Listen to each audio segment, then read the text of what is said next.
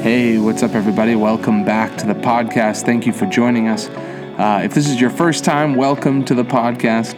Otherwise, everyone, welcome back. We endeavor to make these podcasts between 13 and 18 minutes so that people can enjoy them on their way to work, even while you're in the shower. For me, most of my podcast listening happens when I'm getting ready for the day.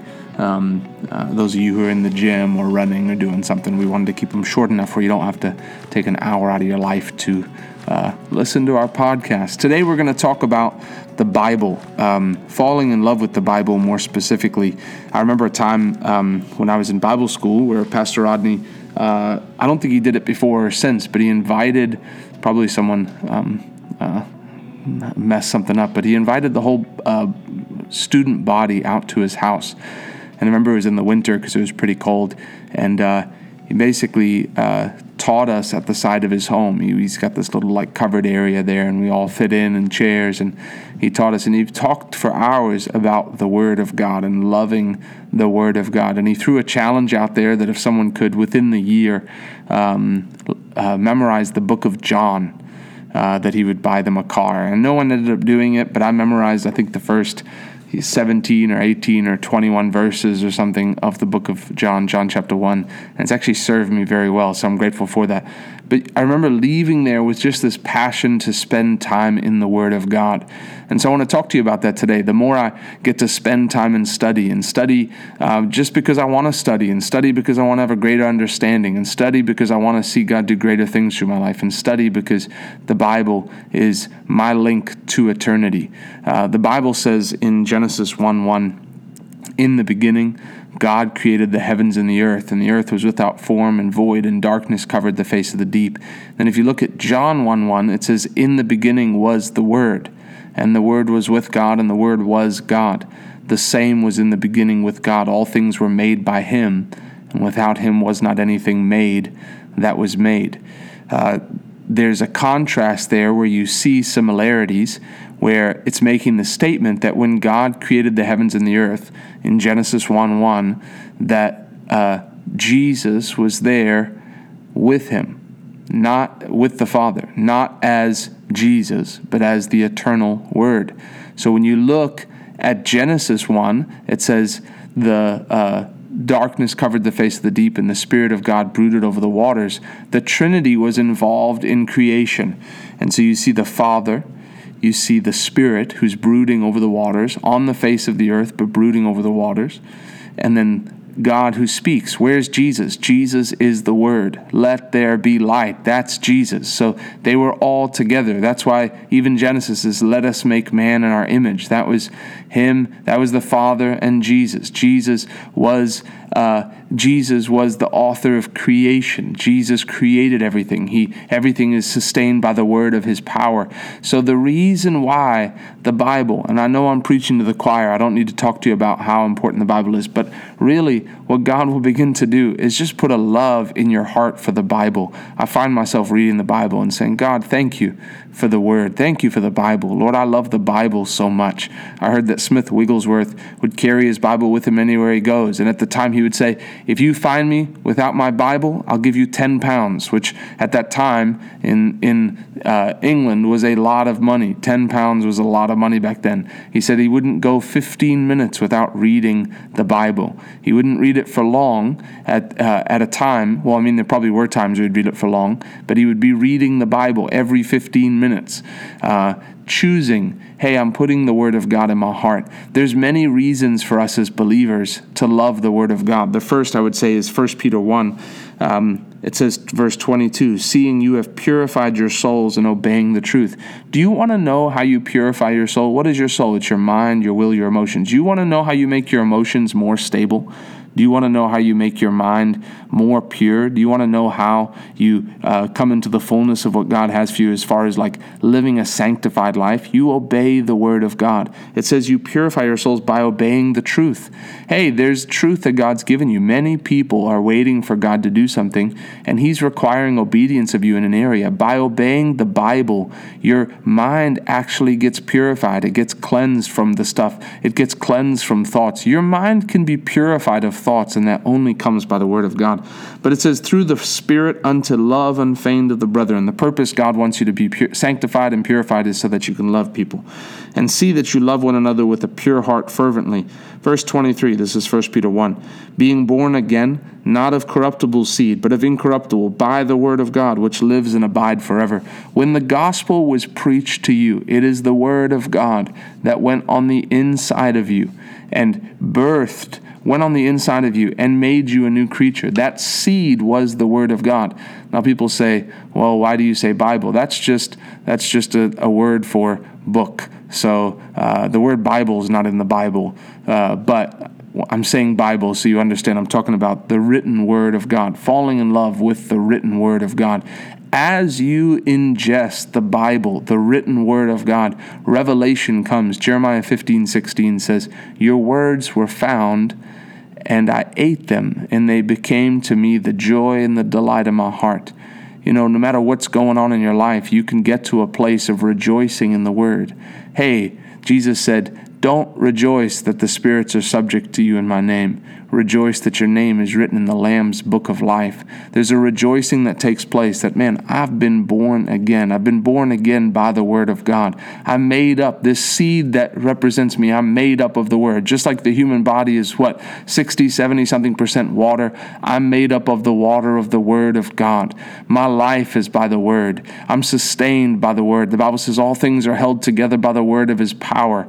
The air that I'm breathing, the air in my lungs was created because God created it by speaking. It was created by the word of God. Everything you see today was created by the word of God. It was the word that sustains life on planet Earth. The sun is where it is because God put it there by his words. God spoke and it was so. The word of God is the power to create. The Bible says that talks about the word being a two-edged sword, a double-edged sword. That actually, if you look at I heard this over the weekend, but if you look at that translation of that, it means two-mouthed sword. When does the word become two-mouthed? When God speaks it and it goes into your heart and then you speak it out of your mouth. The two-mouthed sword. The word of God has power to create. But as you choose, man, I'm going to have a love relationship with the Bible. I'm going to memorize what it says. Why is the Bible so important? Because it's the only way to God. There's no other holy book that's actually inspired by God. The Quran is not an inspired book. It may be inspired, but it's inspired by the devil. The dictionary is not an inspired book. Huckleberry Finn, as much as you may like it, is not an inspired book. It's the word of God is God breathed. It's actually God inspired. It's got the anointing on it. The word itself is anointed. People make a big thing of I got to increase the anointing on my life.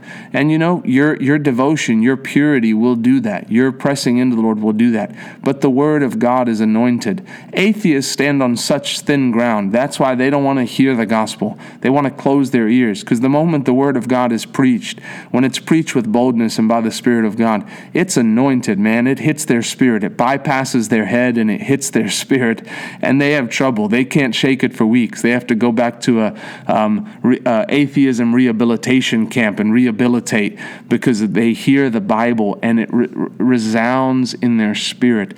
The difference between someone going to hell and someone going to heaven is how they respond to the Bible, how they respond to the Word of God.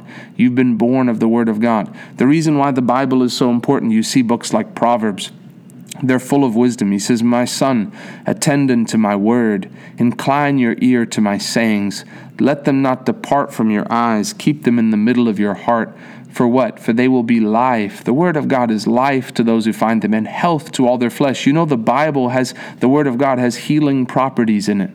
That if you say, man, I've dealt with this problem in my body, just by listening to the word of God, according to the word of God, your body can be healed. The Bible says he sent his word and healed them and delivered them from their destruction. My son, get wisdom, and above all else, get understanding. Where does that come from? The word of God. Psalm 119 says, how will a young man perfect his way? By giving heed to the word. Lord, Psalm 119 verse 11 says, Lord, I've hidden your word in my heart that I may not sin against you. How do you come out from sin and addiction? By the power of the Word of God. There's wisdom. There's a value system in the Word. You see in the Word of God that a wicked person can bring a sacrifice, can bring a big offering. A wicked person who brings an offering of $100,000, God looks at that as an abomination. But a righteous person who comes and asks God to meet someone's need. A righteous person who asks God to meet their need, God delights in that prayer. You see God as a value system. You see what God hates in the Word of God. How do I know what to hate? I see it in the Word of God. The Bible says that God anointed, it's talking about Jesus, but I take it for myself. God anointed me with the oil of gladness above my fellows because I love righteousness and hate wickedness. I choose to hate what God hates. The Bible says God hates hands that shed innocent blood. Why am I so passionate about abortion, abortion being brought low, the Planned Parenthood being defunded? I've prayed for that, and finally it's happened. That's an answer to my prayer. Hallelujah. Lord, thank you for answering my prayer. Planned Parenthood defunded. Lord, let every clinic shut down in Jesus' name. Lord, let every clinic worker find salvation in Jesus' name and forgiveness in the name of Jesus. Lord, let every abortion doctor run dry in their business in the name of Jesus. Lord, I praise you for what you've already done. The reason I'm so passionate is because it says God hates hands that shed innocent blood. The Bible says God hates people who sow discord among the brethren. Watch out when you're talking about someone who's a Christian. It's something that God hates. God hates false balances, a lying tongue. If you're someone who finds yourself lying, you put yourself in a category of doing something God hates. Watch out. You'd be better off with no tongue than as a tongue that tends to lie. Trust me, make it to heaven with no tongue than a tongue that lies. God wants you to know his value system. The Word of God is so valuable to us. It's how we find wisdom. It's how we find eternal life. It's how we understand God's value system. What does it profit a man to gain the whole world but to lose his own soul? It's how we know how to get our prayers answered. How did I know how to get my prayer answered without knowing that I was supposed to pray in the name of Jesus? It lets me see what Jesus did and understand that he's the same yesterday, today, and forever, that the miracles he did when he walked the earth are no different than the miracles he'll do today. How do I see? How do I know what God's willing to provide for me? I can see in his word what he's provided for others. The Bible is wisdom.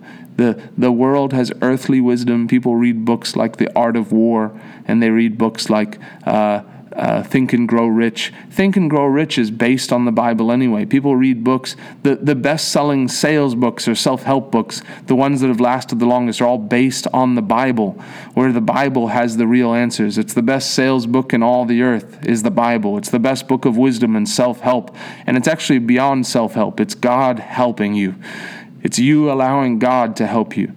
The book gives wisdom. Learn to cultivate a love. Learn to cultivate a love and a time of study with the Bible. If you want to flow in the miracle power of Jesus, spend time in the Gospels. Study the miracles that he did. Be able to know where they are. Man, Matthew 8, the first one is the leper in Matthew 8:1, and then it's after the leper, it's the Roman centurion. And you go down the list. It's Luke 5, and you can see the woman with the issue of blood, the man at the pool of Bethesda. You can see through the word what Jesus did, how he spoke.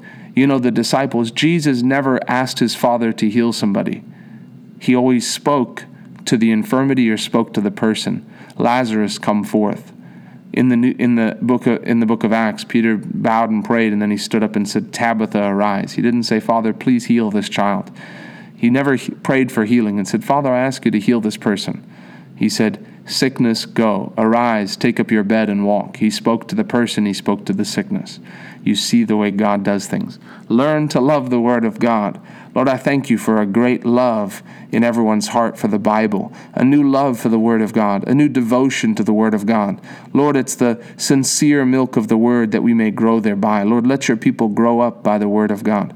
I thank you for it. Lord, thank you for giving us the Bible. Thank you that we live in a country where we can freely read the Bible, that we're not in trouble for having one, that we can't be arrested for having a Bible or passing out Bibles. I thank you, Lord, for the privilege of knowing your word. Lord, we love you, we honor you. I pray you bless every person, Lord, with a new love for your word, and let it change them and change us.